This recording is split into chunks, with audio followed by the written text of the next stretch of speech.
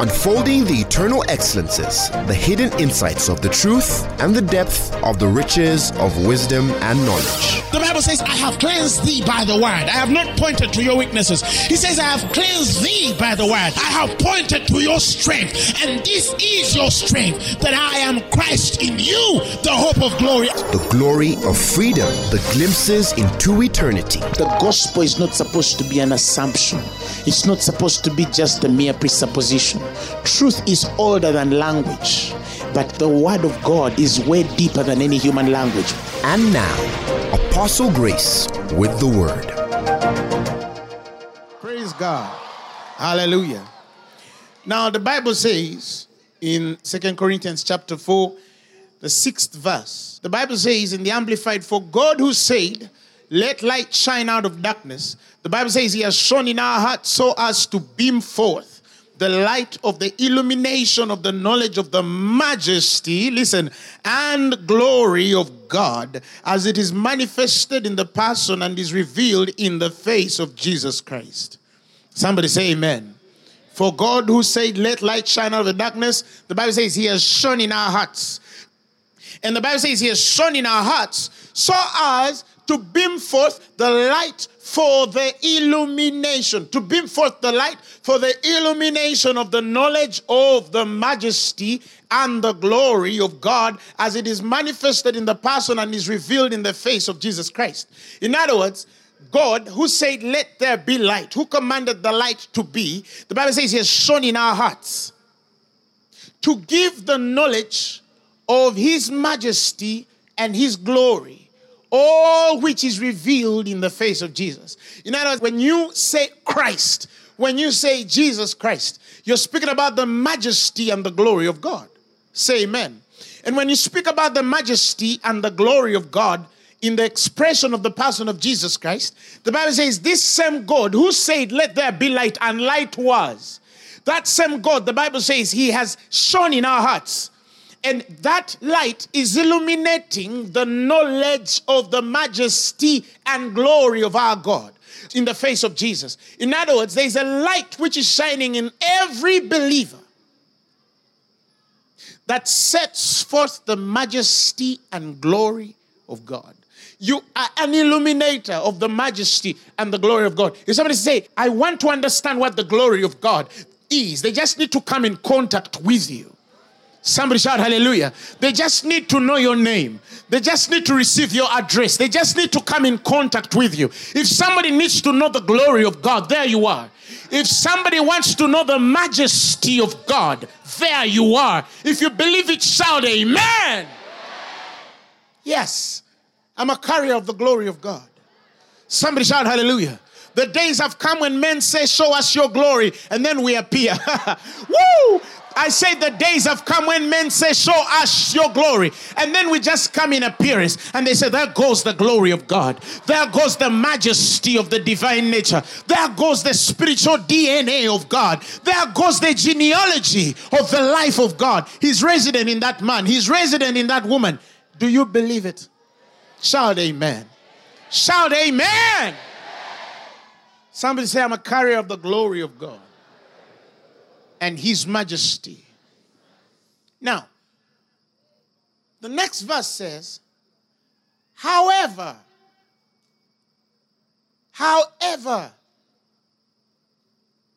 that means that there's an intended pause there to help us get another point, a very important one, which I want to establish our teaching over tonight. He said, however, he said, we possess this precious treasure.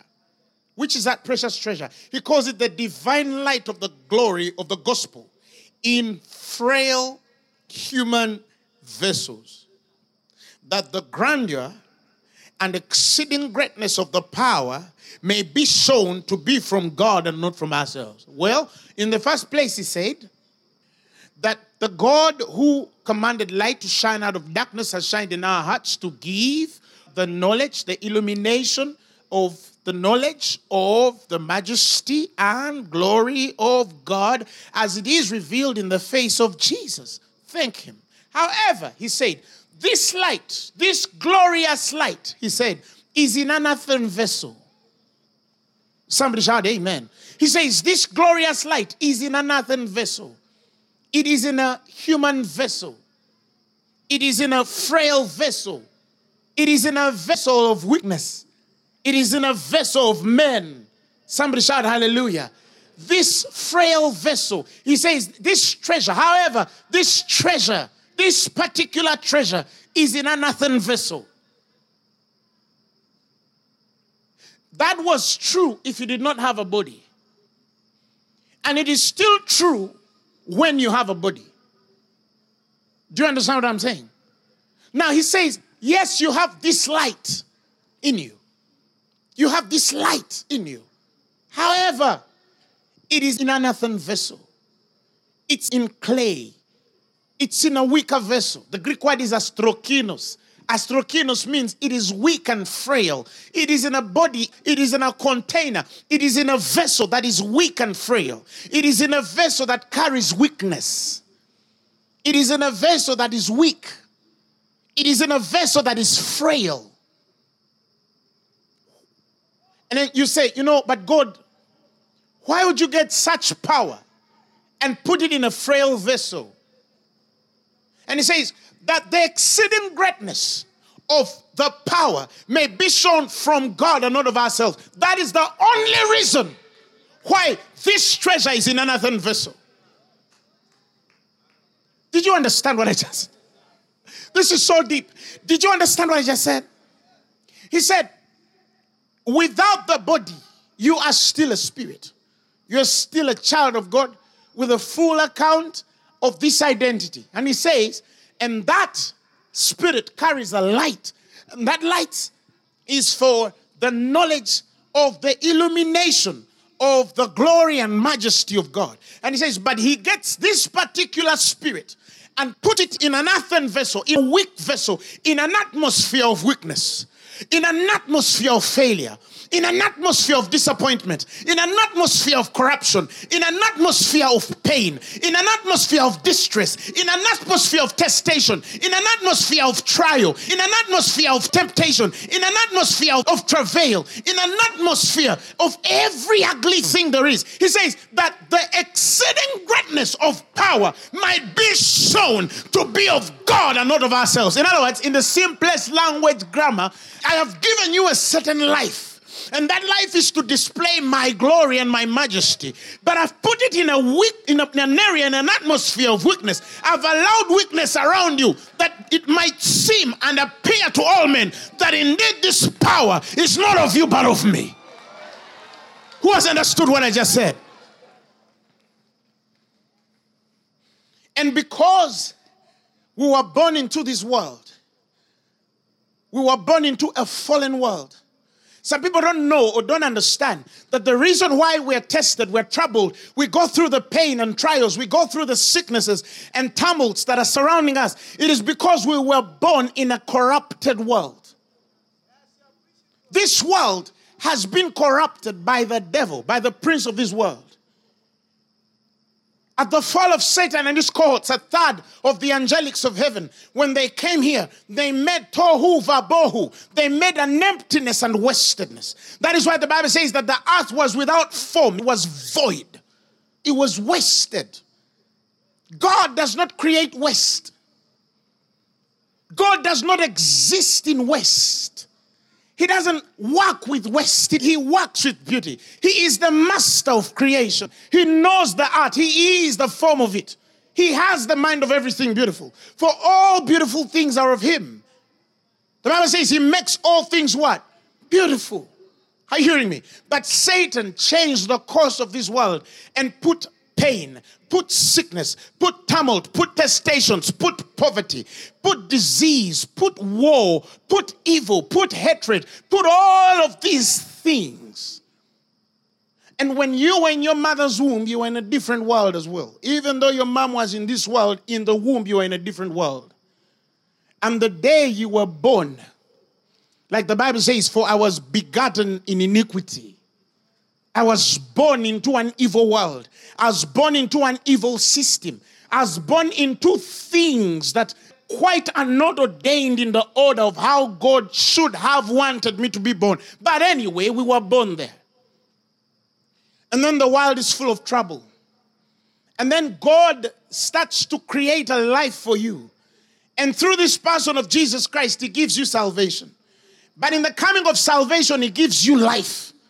And when he gives you life, you are a believer. You are strong. You have a relationship with him. You are born again, not of corruptible seed, but of the incorruptible seed, which is the word of God that liveth and abideth forever. And then you have obtained precious promises by which you receive hope, and you are consoled in the inside of you that you are not alone. And then you're reminded of everything that has been given to you that pertains to life and godliness. And then you're reminded of the blessing with every spiritual blessing in the heavenly places in Christ. And all things are yours, and amen, to the glory of God. And everything, all these promises are there for you, that you might be a partaker, the Bible says, of the divine nature. So the Bible says. And then you wake up tomorrow, even under this relationship that you have, certain things start surrounding you that remind you that you are an unearthen vessel. You're connected to many things that are surrounding and touching the earth. Remember that in Genesis 2:7, when the Bible says, and God said, let us now form man out of dust. And the Bible says he formed man out of dust. And he breathed into his nostrils the breath of life. And that man became a living soul. Don't forget that God created that man out of dust. That's the earthen vessel. And that earthen vessel sort of has things that seek in the earth to connect themselves to it. So because the earth is a disrupted and fallen nature, it seeks to connect to the nature of the man which has been formed out of dust. And that is the earthen vessel. For he says, whoever is born of the earth is earthly. Whoever is of the earth is earthly. In other words, they are alluded to things inclining to them according to the nature of what they are born into. Everything in the earth is connected to each other. That is why the Bible speaks of how creation was subject to bondage against itself. In other words, everything that touches the earth, even this body, the flesh, because it was molded out of dust, it sort of has inclinations to the ways of the things that are connected to this world and the evil there is. That is why sin is in the flesh. Because the flesh is connected to the earth, and the earth is of a fallen nature. It is destroyed, distracted, and led on by the devil, the prince of this world. Are you following what I'm saying? And that is true for the man outside.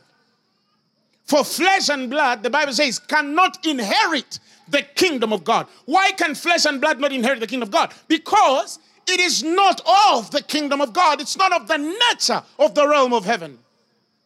Somebody shout amen. But then you get born again. And when you get born again, you take on another form in the inside. Yes, you walk like them, but you're not them. Yes, you talk like them, but you're not them. Yes, you dress like them, but you're not them. You got the same workplaces with them, but you're not them. You go in the same businesses with them, but you're not them. You sit in the same classrooms with them, but you're not them. You sit on the same flights with them, but you're not them. And listen, when trouble comes, as it attacks them, it's not the way it attacks you. Somebody shout hallelujah. But sometimes things can hit us and then we start feeling carnal. We start speaking the way of the fallen nature. David went through stuff in Psalms 10 verse 1. And then trouble was around him, as the psalmist says.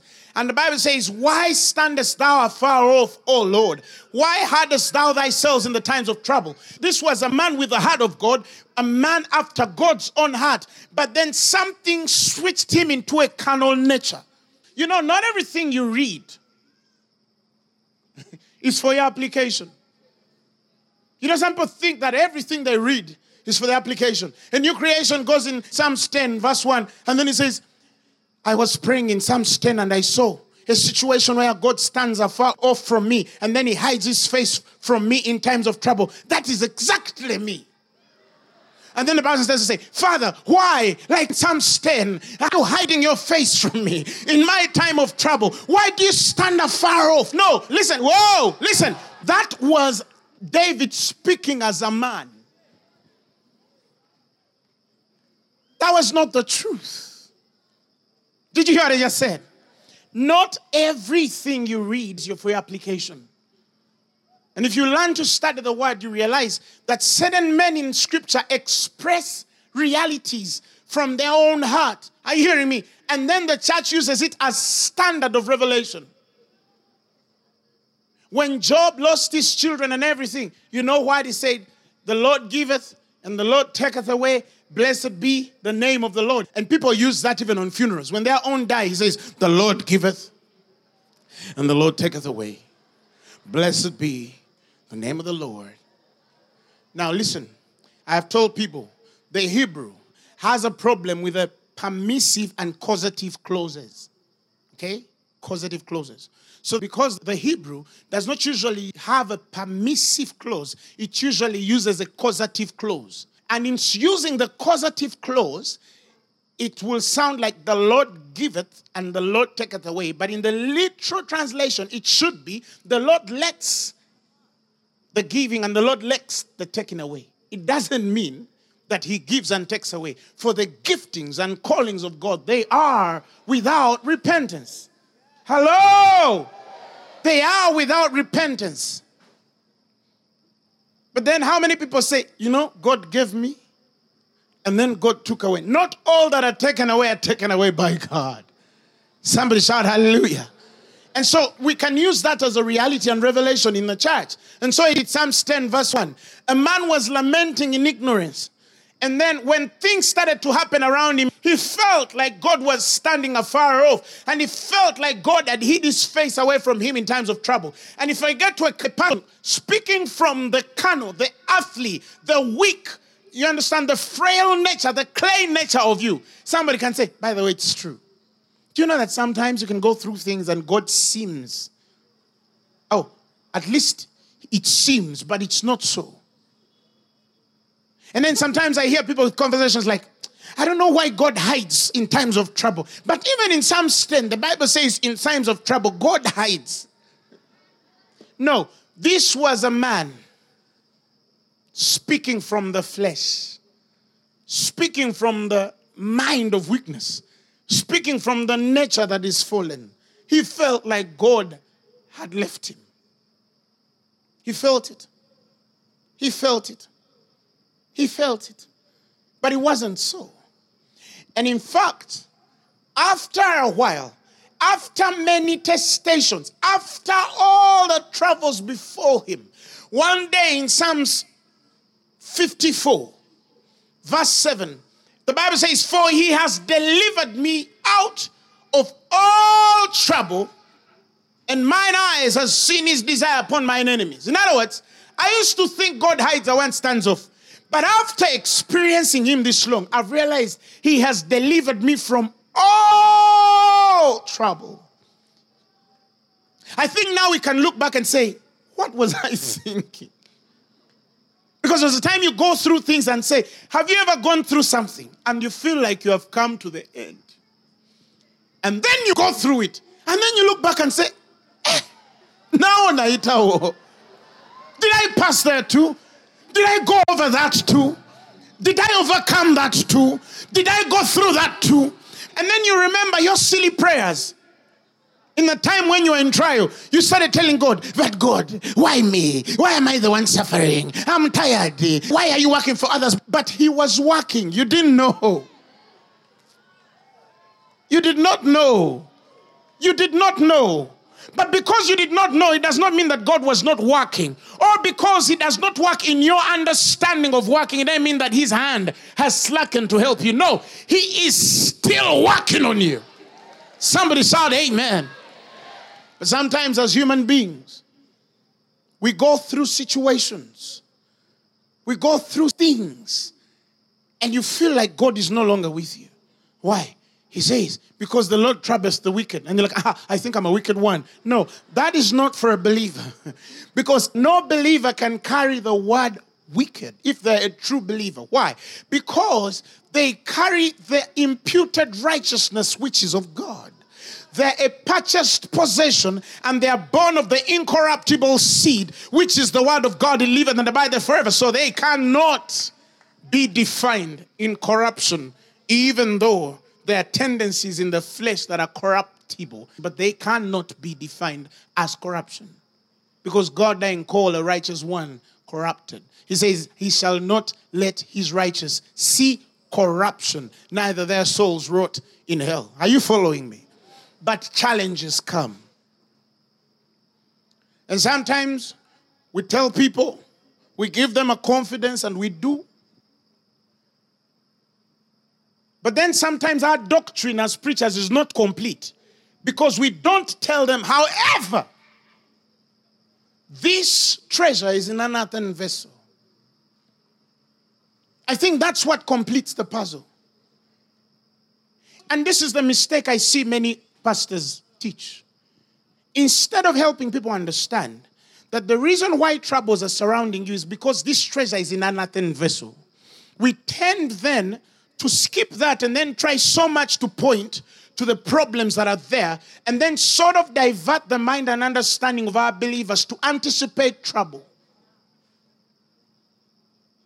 instead of understanding that they have a treasure in an earthen vessel. So trouble comes because you have an earthen vessel. Trouble does not come because it has to come. Trouble does not come because it must come. Trouble comes because you have an earthen vessel. And if you know how to possess your vessel, Paul says, let every man know how to what? Possess his own vessel. When you know how to possess your own vessel, you can stay out of trouble. Or if it should come, you won't smell it. Somebody shout hallelujah. You'll go through the fire, and then people will smell on you, and you won't smell any burn. Hallelujah. It doesn't mean it won't come. It only means that you will not have consequence over whatever comes. Why? Because the excellence of power will be of God. Somebody shout hallelujah. However, it's in earthen vessel. It's in frailties and weaknesses. And so sometimes, even in scripture, we see men of faith fleeing away.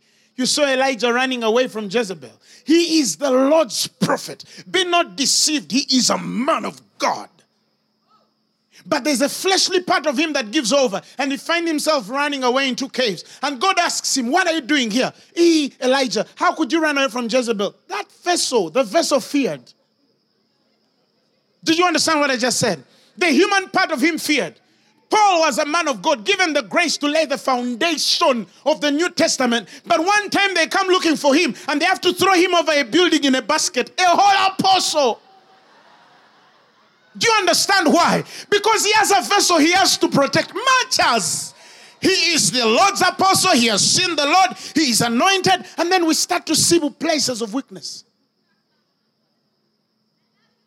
So we go through things.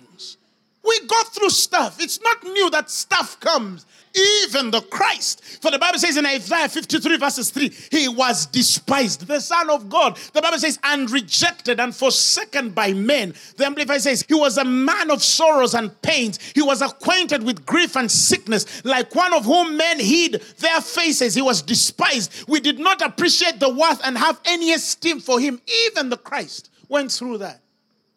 Why? Because he had the flesh. He went through that.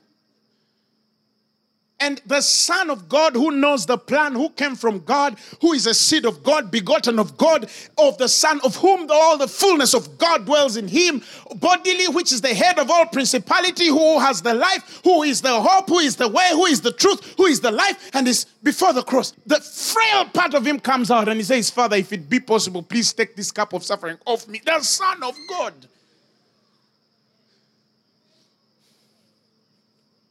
Some saying, it happens. Jesus is supposed to be the hard one. You hearing me? He's supposed to be the hard one. The one who is going to the cross jubilating, clapping. Some men have even died harder. But the Son of God also shows a sort of weakness in a few minutes and says, if it be possible, take this cup of suffering off me. And as the fellow is praying, blood starts dripping out of his own sweat.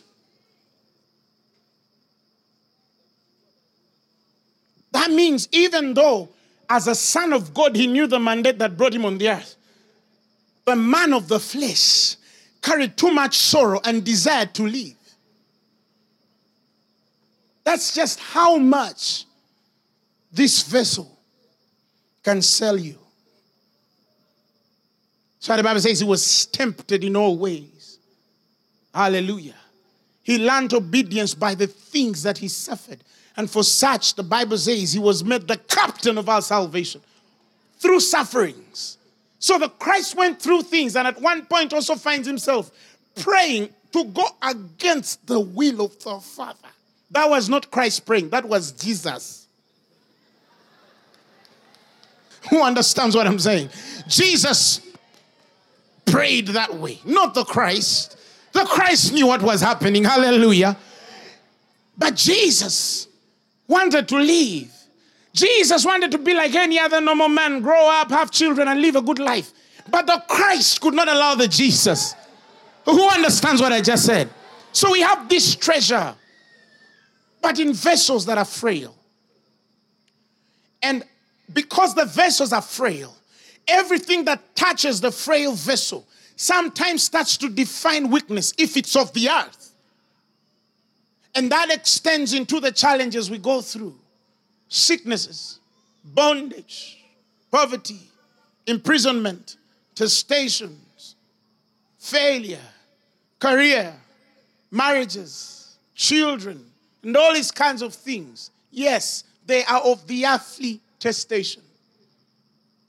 Yet you carry the treasure. And so I asked God, I said, you must be teaching us something. I've allowed this, that the excellence of power, that grandeur of greatness, will appear enough to be of me and not of you.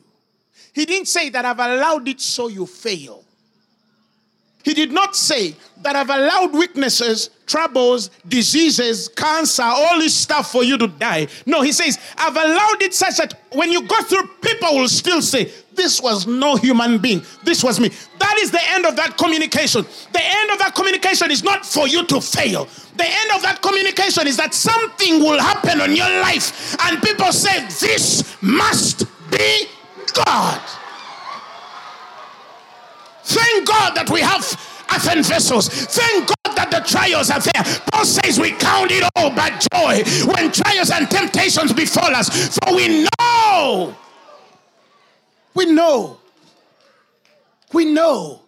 Tell your neighbor, we know.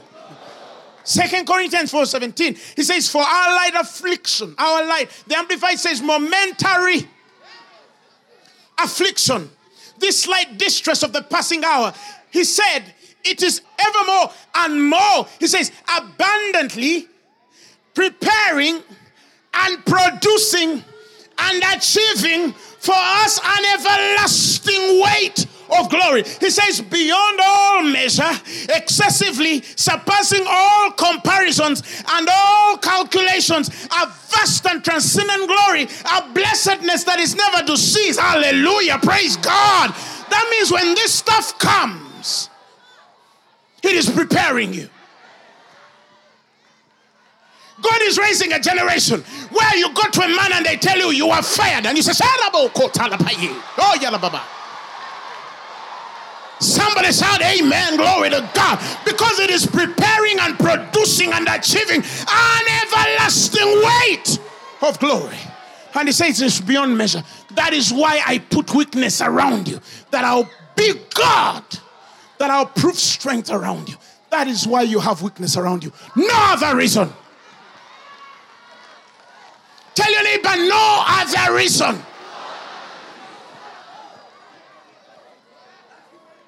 Tell your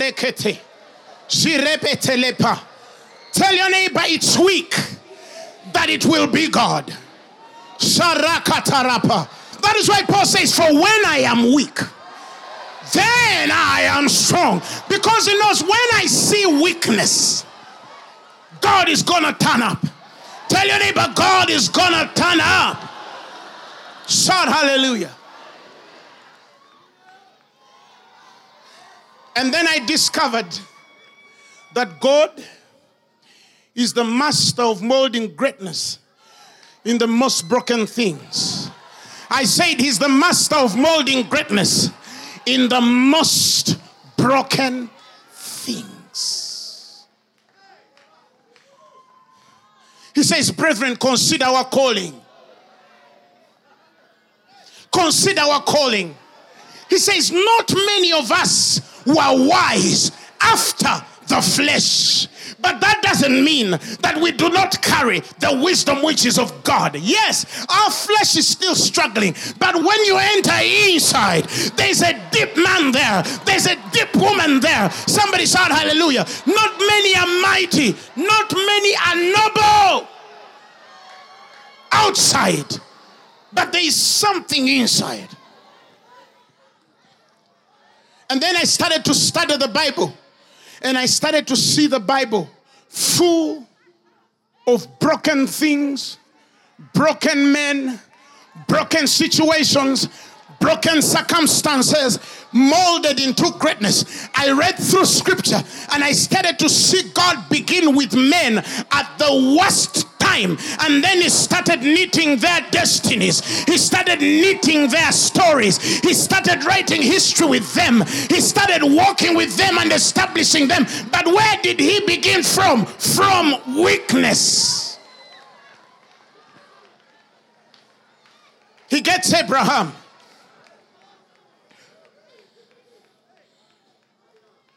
He gives him a barren woman. 20 years barren. 30 years barren. 45 years she's old. 50 past child giving birth. 80. She's barren. And God tells Abraham, begin from there.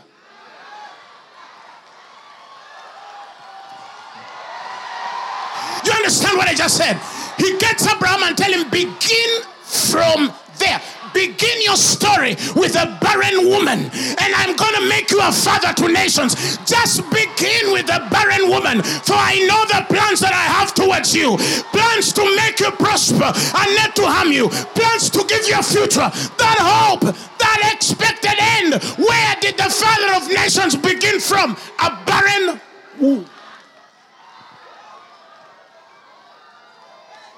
And as though that's not enough, he tells him, with your barren womb, go to Canaan. And the Hebrew word for Canaan means a lowly place. So he gives him a barren womb in an unproductive land and tells him, let's dream from here. Oh! He gets to Isaac. He also gives him a barren woman and dry wells, and he tells him, begin your story from here. He gets to Jacob. He gets him born with reproach. He's called Jacob, for he was a supplanter, a trickster, a thief, or mubi. And he tells him, begin from here. He runs away because they want to kill him. He enters Laban's household. They give him a fake woman, and God tells him, begin from there. Write a destiny. The boss is a thief. He cheats him in the night. He gets the speckled, the spotted animals, which was supposed to be his pay for the 6 years of the animals. He hides it away, and God tells the man, begin from here. He has to get almond trees, cut them, put these animals to drink on troughs and met so he can get an inheritance. Why was he cheated? Because God needed to bring a weight of glory. If Laban had paid Jacob, we would have not known a God who produces spotted and speckled animals from animals that are not spotted and speckled, simply by looking at trees which are streaked and drinking from.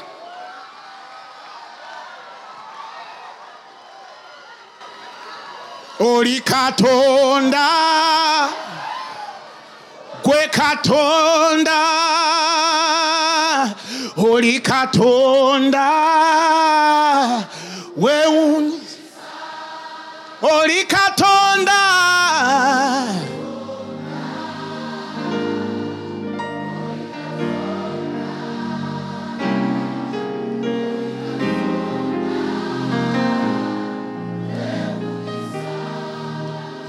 Joseph. He's loved and favored. He strips him naked, throws him in a pit, and tell him, Joseph, begin from there. But he does not know that that naked boy in a ditch is going to be governor over Egypt. He gets Job. He loses his children, loses his animals, gets boils on his body, and he tells him, now your ministry, the one which they write about, begins here.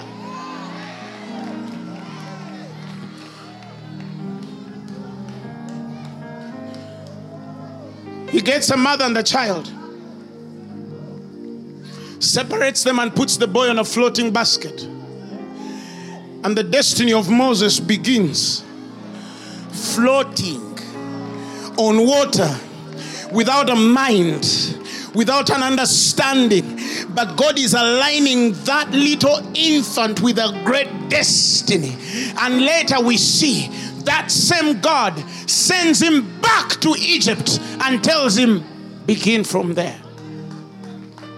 That is God.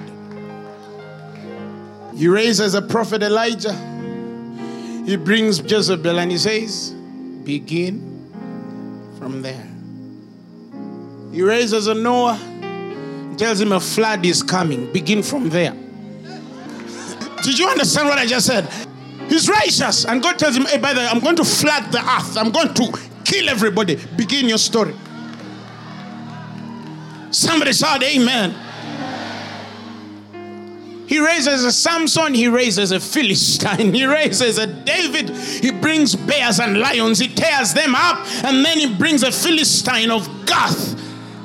And then he's standing before his boy and he tells him, write your story. He did not wake up to write a story. That day he was taking bread for his own brothers. Some of you, your destinies are going to change even when you had not woken up to change them. But because there is a DNA inside you, it is prepared you. It has made you ready. It is achieving for your glory that even when that thing stands in front of you, it can only stand in front of you because God knows you have the ability to beat it. For the Bible says he cannot test you beyond that which you are able to bear. And then he gets his disciples, after showing them power, showing them the anointing, showing them everything. And the Bible says, and he sent them out without money, without bread. And the Bible says with no pass. He says only carry a sandal and not 2 coats. When they're ready, the Bible says he sent them. He says, now you're ready. Go. And he asks them, did you lack? But what they don't tell you is how provision came. But the point is that they don't lack.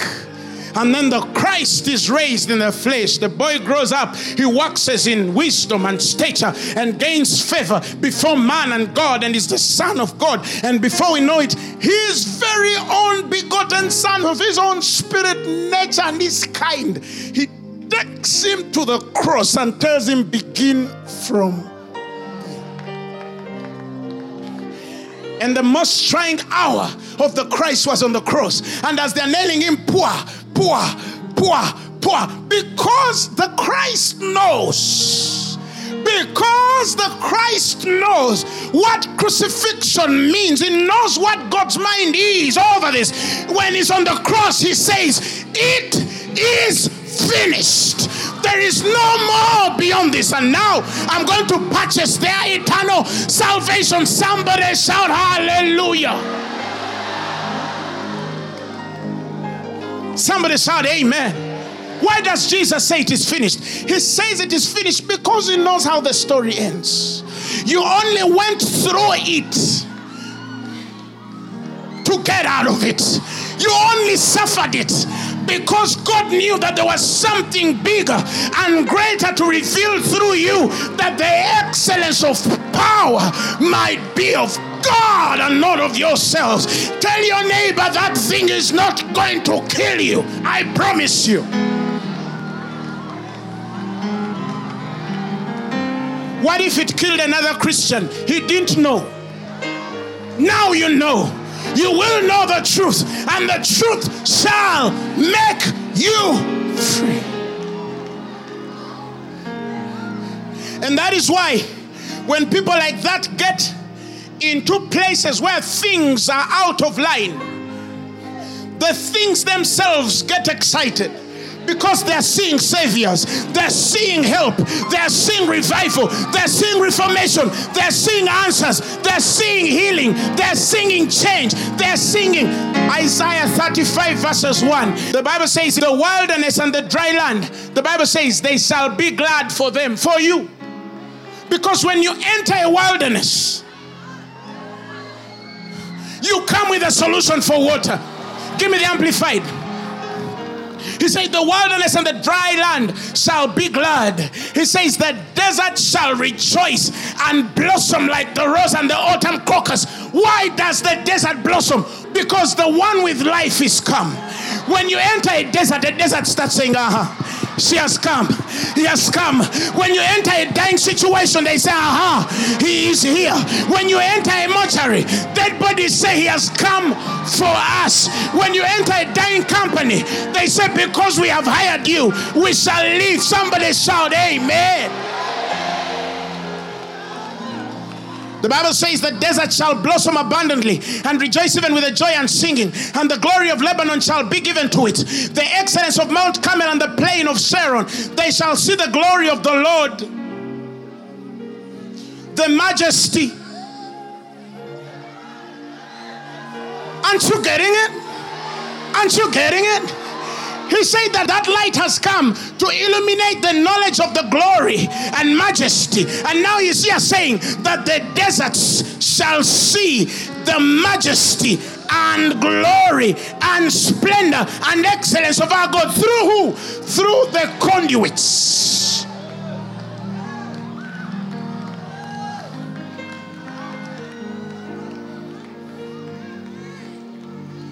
He got me, put me in Uganda, and told me, begin from there.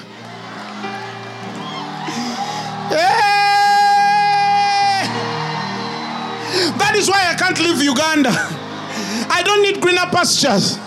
I have the one that leadeth me besides green pastures. Glory to God. Glory to God. And then it says, verses 3, commandment, strengthen the weak hands and make firm the feeble and tottering knees, because you carry the anointing. And it says, say to those who are fearful and hasty-hearted, be strong, fear not. Behold, your God will come with vengeance. With the recompense of God, he will come and save you. The Bible says, then the eyes of the blind shall be open. Why? Because you're there. Somebody shout hallelujah. The ears of the deaf shall be unstopped. Why? Because you're here. Then the lame man shall leap like a hart, and the tongue of the dumb shall sing for the joy. For waters shall break forth in the wilderness and streams in the desert. Why? Because you're here. The burning sun and the mirage shall become a pool, and the thirsty ground springs of water in the horde of jackals. Where they lay resting shall be grass like reeds and rushes, and a highway shall be there. Way, who is the way? And it shall be called the holy way. The unclean shall not pass over it, but it shall be for the redeemed. Yah of the redeemed. Hallelujah. The wayfaring men, yes, the simple ones and fools shall not err in it and lose their way. No lion shall be there, nor shall any ravenous beast come upon it. They shall not be found there, but the redeemed shall walk on it, and the ransomed of the Lord shall return and come to Zion with singing, and everlasting joy shall be upon their heads. They shall obtain joy and gladness, and sorrow and sighing shall flee away. Tell your neighbor, I'm not about to cry.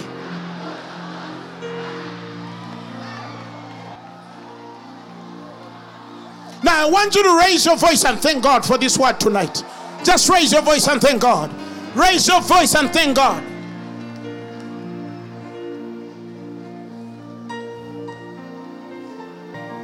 Come on.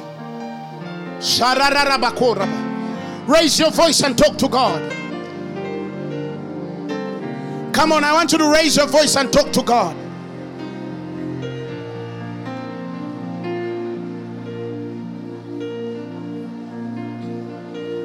I love you, Lord,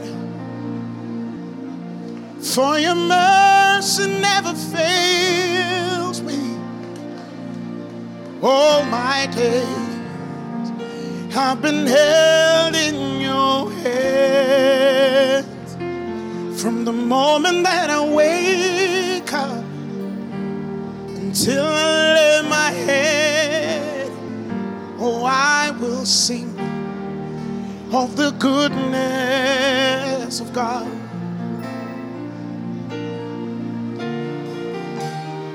All my life you have been faithful. All my life you have been so good. With every breath that I am able, oh, I will sing of the goodness of God. I love your voice. You have led me through the fire in darkest nights. You were close like no other. I've known you as a father, known you as a friend. Oh, I have lived in the goodness of God.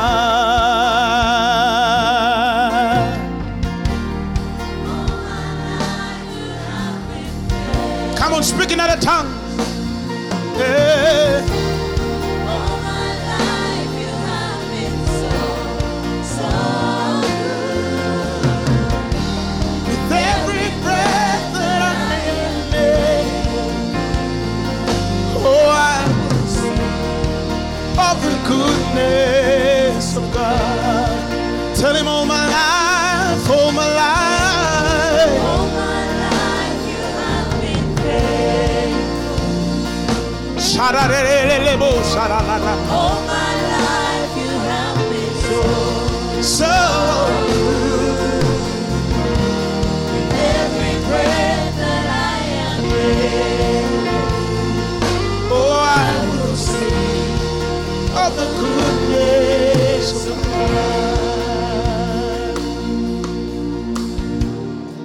Creator of the universe, what can you do? What can you do, Jesus? Name above every other name. What can you do? What can you do, Jesus? You were able, great and mighty God. You were able, Jesus. You were able, great and mighty God.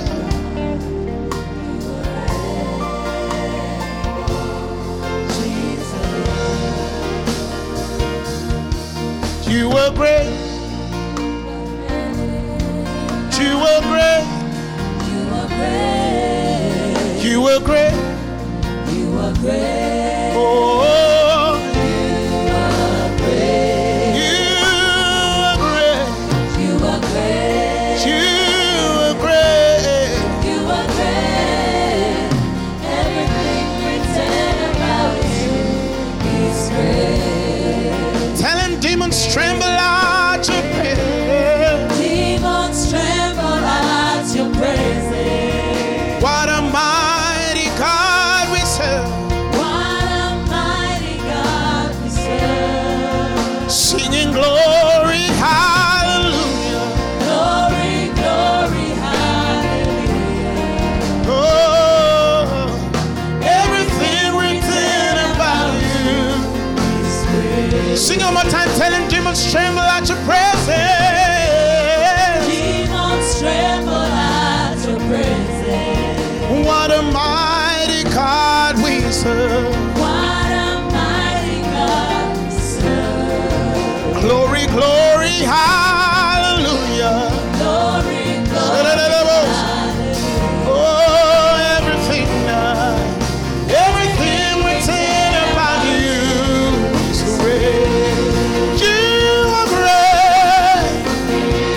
You are great. You are great.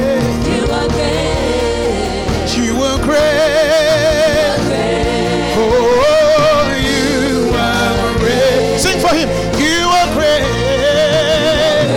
You are great. You are great. Every single. Come on, sing like you know what he's doing. Sing like you know. You are great. That sickness is living. Oh, you are great. You are great. That bondage is living. That trouble is living. Oh, you are great. You are great. You are great. You are great. You are great. Everything written about you. Sing one more time. You are great. You are great. You are great. You are great. You are great. You are great. Oh, you are great. You are great. You are great. You are great. You are great. Everything written about you. And now I decree upon your life that the glory of God upon you is about to show out. The majesty, the excellence, and splendor of him that called you from darkness into his marvelous light is going to shine on you. His face will shine upon your life. His power will be around everything you touch in the name of Jesus. I decree that your feet are going to be quicker this year than ever before. I decree that to the trouble you've gone through, multiple returns will come and you will look like you never entered it at all in the name of Jesus. I decree and I declare that the wicked and unreasonable are working for your favor, that all things are working together for good because you love the Lord and are called according to his purposes. For because his word cannot fail from the beginning to the end, it has been proved and now it has been sent to you. It cannot return void. It must achieve that which is sent it out to achieve.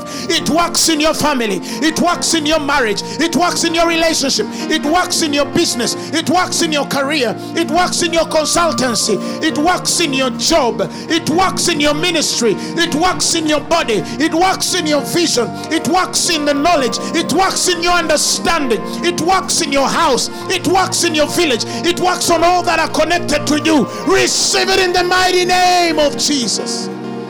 Somebody shout amen. Give the Lord a mighty, mighty, mighty, mighty. Come on, clap for him. Clap for him like you know what he has done. Come on, clap like a believer. Sharababa. Thank him. Just thank him. Just thank him. Just thank him. Thank him. For all things are working for your good. Hey!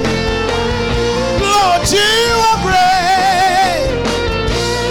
You are great. You are great. You are great. You are great. You are great. Now Satan cannot understand why in all your problems you're praising God. He doesn't have a clue that it is already finished. You are great. Everything written about you. If you're sick in your body, receive your healing now. It is happening now. When it comes to healing, I just speak. Heal in the name of Jesus. Receive your healing in the mighty name of Jesus. And if you're here and you've never given your life to Christ, there is no greater opportunity you will have like this one. If you're there and you say, you know what, as you were speaking, I felt like I need to have a relationship with the man you're talking about. I need to enter the kingdom of God. I need to leave the flesh and have a spiritual dwelling. So if you're there and you say, you know, I want to receive that God, repeat these words after me. Say, Jesus, I thank you for today, for my life, for everything that you have done for me. I receive you tonight as my Lord and Savior. I'm born again of you. Amen. The message you have just heard was brought to you by Phaneroo Ministries International. For more information, contact us on telephone number 041-466-4291 or email us at funerokampala@gmail.com. You can also find us on the web at www.funero.org. Or better still, feel free to join us every Thursday for our weekly fellowships at Uma Multipurpose Hall from 5 p.m. to 8 p.m. You can also catch the live stream at livestream.com/Funero. Funero, make manifest.